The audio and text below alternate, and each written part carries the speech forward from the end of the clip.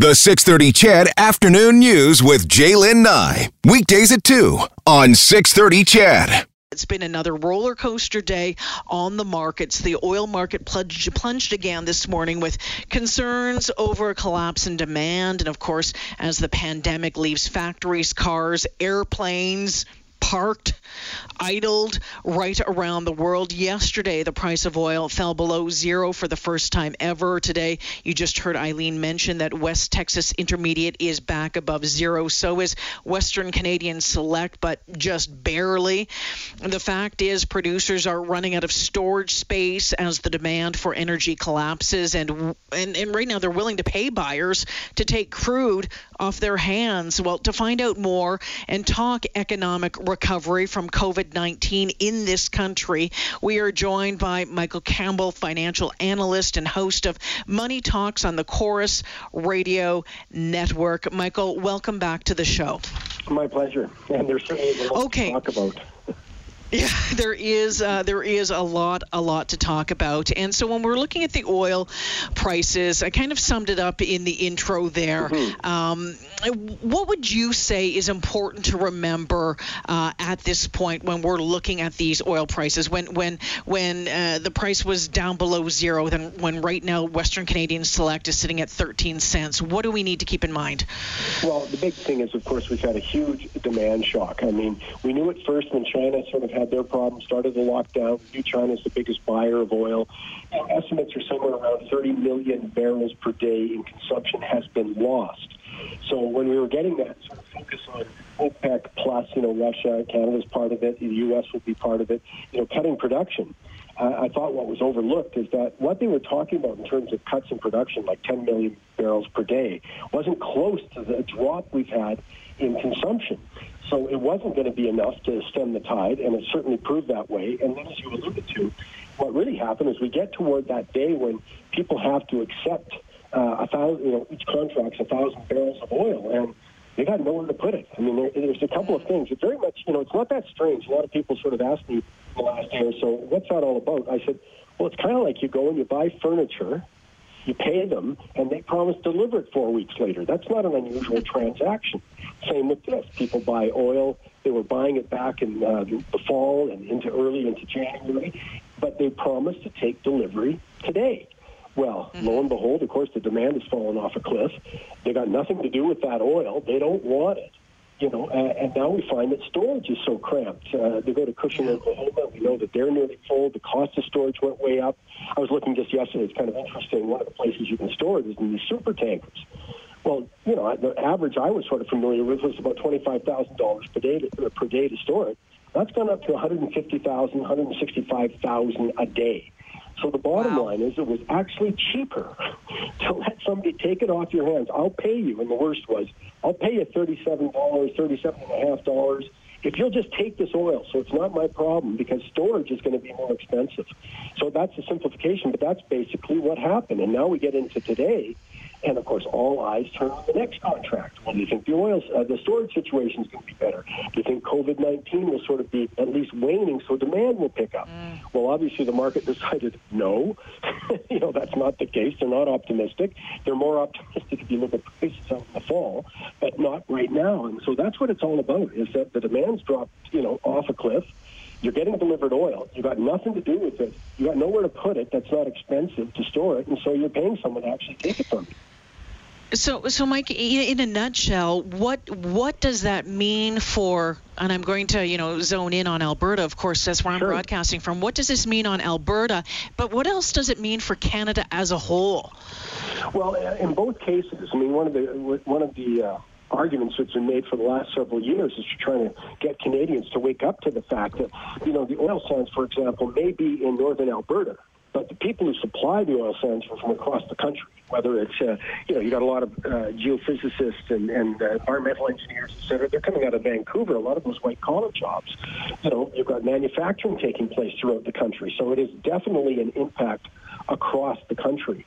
And let's start with, I'd have to see the latest numbers. What we've seen already are huge production cutbacks. I mean, it seems like we get another announcement every day about one oil company cutting back production. Some have shut off completely. So obviously that has an impact. It's going to be an immediate impact on employment. Capital investment has dropped dramatically. This is only going to make it worse. I don't see how it doesn't drop to a standstill. And now you're talking about hundreds of thousands of jobs directly. You're talking about government revenue. I think another message that we understand in Alberta, but it's not understood well across the country, is what a contributor the oil and gas industry is to taxation and to federal taxes. I think they're the biggest contributor as an industry, more than banks, for example. And provincially, we're both talking around 9.5% to 10% of corporate tax. Well, that's gone. I mean, this is going to be another. I'm just estimating now for this coming year, something like $6 billion are going to be eliminated in government revenue coming into the federal government.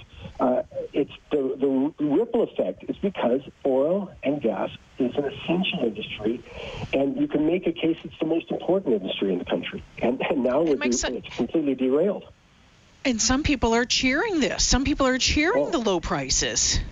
Yeah, I'm absolutely flabbergasted. I'm not surprised because we've allowed some people who are profoundly financially illiterate and economically illiterate to play a prominent role in this debate without question, without being challenged. And so, yes, they're back there. Think of what they're cheering, for example, with lower oil prices.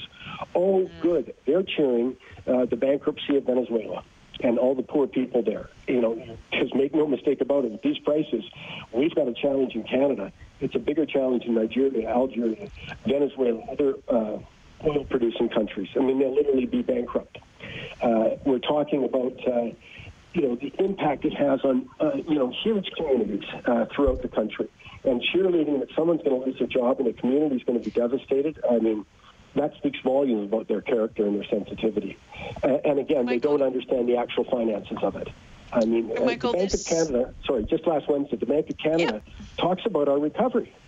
And they're doing all they can. I mean, it's an unprecedented amount of money they're putting into the system to create liquidity and keep the credit markets going. But they specifically mentioned the oil industry as one that will have a significant impact on the quality and strength of our recovery.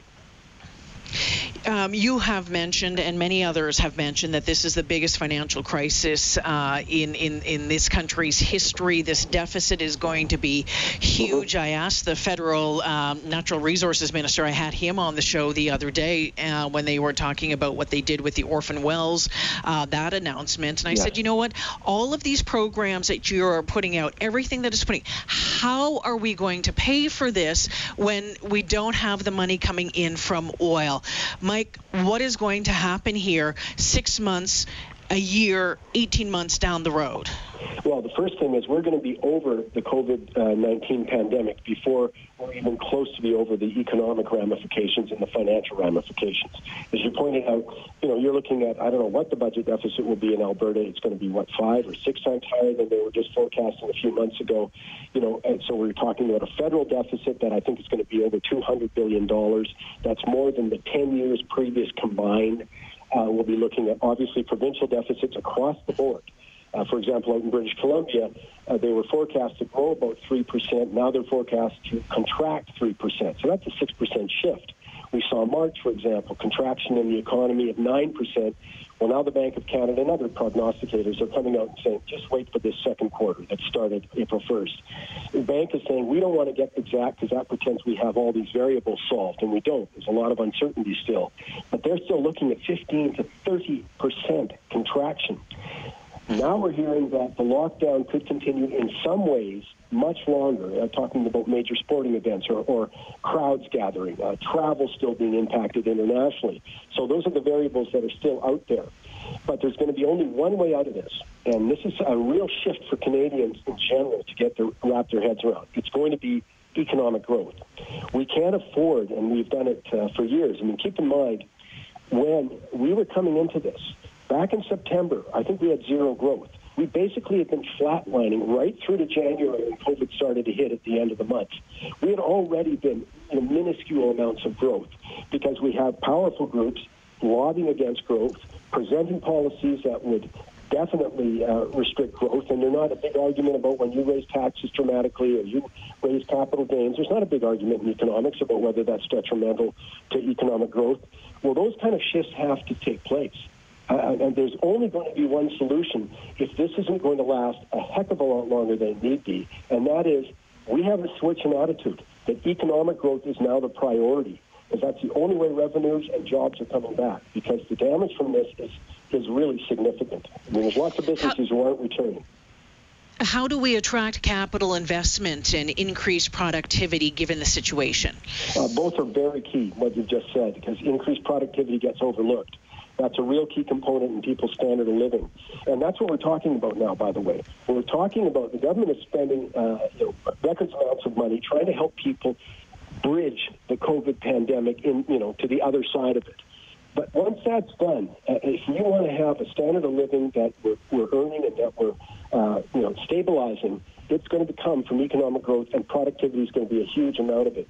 But attracting capital straightforward, and we have not done a good job of it. We've seen a decline in capital investment. Alberta certainly understands that better than any other province, probably, and that is just the exodus of capital that's gone out. Warren Buffett actually brought that back to the table about 2 months ago when he backed out $4 billion, backed out of a Quebec LNG project, and he made it very clear. He said the political uncertainty isn't worth the risk to me. And it's not a good place. We've got to change that. We've got to create regulatory certainty. If you're talking about oil and gas or other resources, absolutely must have some firm regulatory consistency and certainty around it, because that's obviously been a problem. But there's other things too. I mean, we're in a competition to understand that we're in a competition across the world for capital. We're not going to be the only ones thinking about this. Obviously, the U.S. has done that. So that's one group of things. We have to look at regulation. And one that Alberta's shown the lead on, again, now it seems like old days because it was a few months ago, is we can't afford interprovincial trade barriers anymore. They're costing the economy tens of billions of dollars. That's exactly the kind of thing we're going to say. Forget the politics. Forget the protectionism. Within Canada, we're going to create the free movements of goods and services, because we are talking a huge amount of money. But that, again, requires a shift that actually economic growth is the priority, is important. Michael Campbell joining me this afternoon, the host of Money Talks on the Corus Radio Network, of course, a financial analyst. We were talking about oil prices. We're talking about the price of oil, the impact on Alberta and the country, but the impact of COVID-19 on the economy and how we're going to get out of this, what this looks like for the coming months. Michael, I so appreciate your time today. And you know what? I'm looking at this, and I hear it on the text line all the time, that despite the government aid, thousands upon thousands of jobs are being lost. They're going to be lost, and businesses are closing. And there's a very real likelihood that many of those businesses won't reopen. When you look at that, what are you seeing? Well, it's interesting. Out in British Columbia, they just had a survey released today that showed that 40% of the businesses that close will not reopen. That's what their owners are saying. You know, I had a business, I don't want to reopen it. It's become too difficult. And there's a couple of things. I think if people are in politics, they love the idea that they can blame everything in COVID-19. That's just absolutely not the case. We were flatlining for the Canadian economy as a whole way back in September. In September, the other side, that's economics. How about the financial side? In September, mid-September, September 16th, overnight interest rates went from 2%, are you ready, to 10%. The Federal Reserve had to step in because nobody wanted to lend money. My point being, the financial markets, the credit markets were already suffering. We're already broken in terms of the lenders and the people who are borrowing the money, absolutely shattered. It's still that way to this day. That's what the Bank of Canada is all about, is trying to provide liquidity so it's in the system. But my point being, that was way before COVID-19. And some of these challenges predate, directly. And we talk about small business not reopening the door. Well, I think it was about this time last year in Calgary, we had a lot of business people out protesting the rise in property taxes. That's been a bugaboo. All three levels of government have treated business like this is a little cash cow. So we can raise Canada pension plan premiums for the employer. So at the same time, depending on what jurisdiction you're in across the country, we can raise minimum wage. Alberta didn't do it in the last year. They did it in the previous years. BC did it in the last year, and others. So that's just like a tax on small business owners right there. Again, you look at different jurisdictions across the country, and you see this constant increase in government-related costs. So we had a lot of problems well before COVID-19, and I think COVID-19 in many of these areas is simply the last straw. It's just too tough to fight that uphill battle. And so we are looking at a significant portion in different surveys saying, no, I don't think I'll bother again. And that'll create a problem, obviously. You've said that word taxes, and I get texts, and I know that you do on your show as well, people saying, how much do you think our taxes are going to go up to have to pay for all of this? Are we finally going to see a provincial sales tax in Alberta? Your thought on that front? Yeah, my bet is you might well in Alberta, because the situation will be dire enough. Not that Alberta can't afford it, because you ran surpluses and balanced budget for so many years. So it's there's no other province that can make that claim, and certainly not the federal government can make that claim. So it does have a greater capacity at this wage, but I think that'll definitely be on the table. But when you get beyond that, keep in mind, taxes are always anti-growth. I mean, again, you won't find an economist who knows what they're talking about who's going to say, yeah, I got a way to revitalize the economy. We'll just raise taxes on everyone. That's not going to fly. Certainly not going to fly in business. And in fact, I had a conversation on the air with somebody who says, well, we're going to have to increase, corporate income tax. And I said, well, how much do you think that'll raise? Because I'll tell you, zero. Companies aren't going to be making money here. There's nothing to be had. So all of those old formulas, it scares the dickens out of me when I hear people jump on their past hobby horses, which usually entails some combination of let's raise the regulatory burden, and that'll cost more, and let's raise taxes. At some point, it never worked, but that's exactly why the Canadian economy was in such mediocre or worse shape over the last couple of years. That's played a huge part. There's other issues too, for sure, but that played a huge part. Michael, we'll have about 90 seconds left with you, and I know we've kind of talked the big scope at the federal level and the provincial level and the municipal level, but on a personal level, people are freaking out. People are looking at their savings, about their retirement funds, their pensions, and wondering, what the hell am I going to do here? What do you say to them? A couple of very quick things, and then they can seriously listen to Money Talks, because I elaborate on this. The biggest worry I have are people who buy fixed income for a longer term right now. I think you want to be a lender, you don't want to be a lender, sorry. You do not want to be a lender. That means you're buying bonds. I think you've got to keep your money cash short term. Secondly, I think the stock market's given you a wonderful opportunity to unload any positions that, today was a down day, but up to now, it's given you an opportunity to unload positions that were uncomfortable for you on the way down, whether it's psychologically or financially. You must take advantage of it. Because all I know going into this last thing is that since 1950, only one correction in the market did not go back down and retest the low. Only one. There's 15 of them. 14 went down and tested the low. Probability's on my side to be cautious. Michael Campbell, thank you so much for joining me this afternoon. I so appreciate your insight and your expertise on this. Look forward to hearing you on Money Talks very soon. Thank you. Thank you. Bye-bye.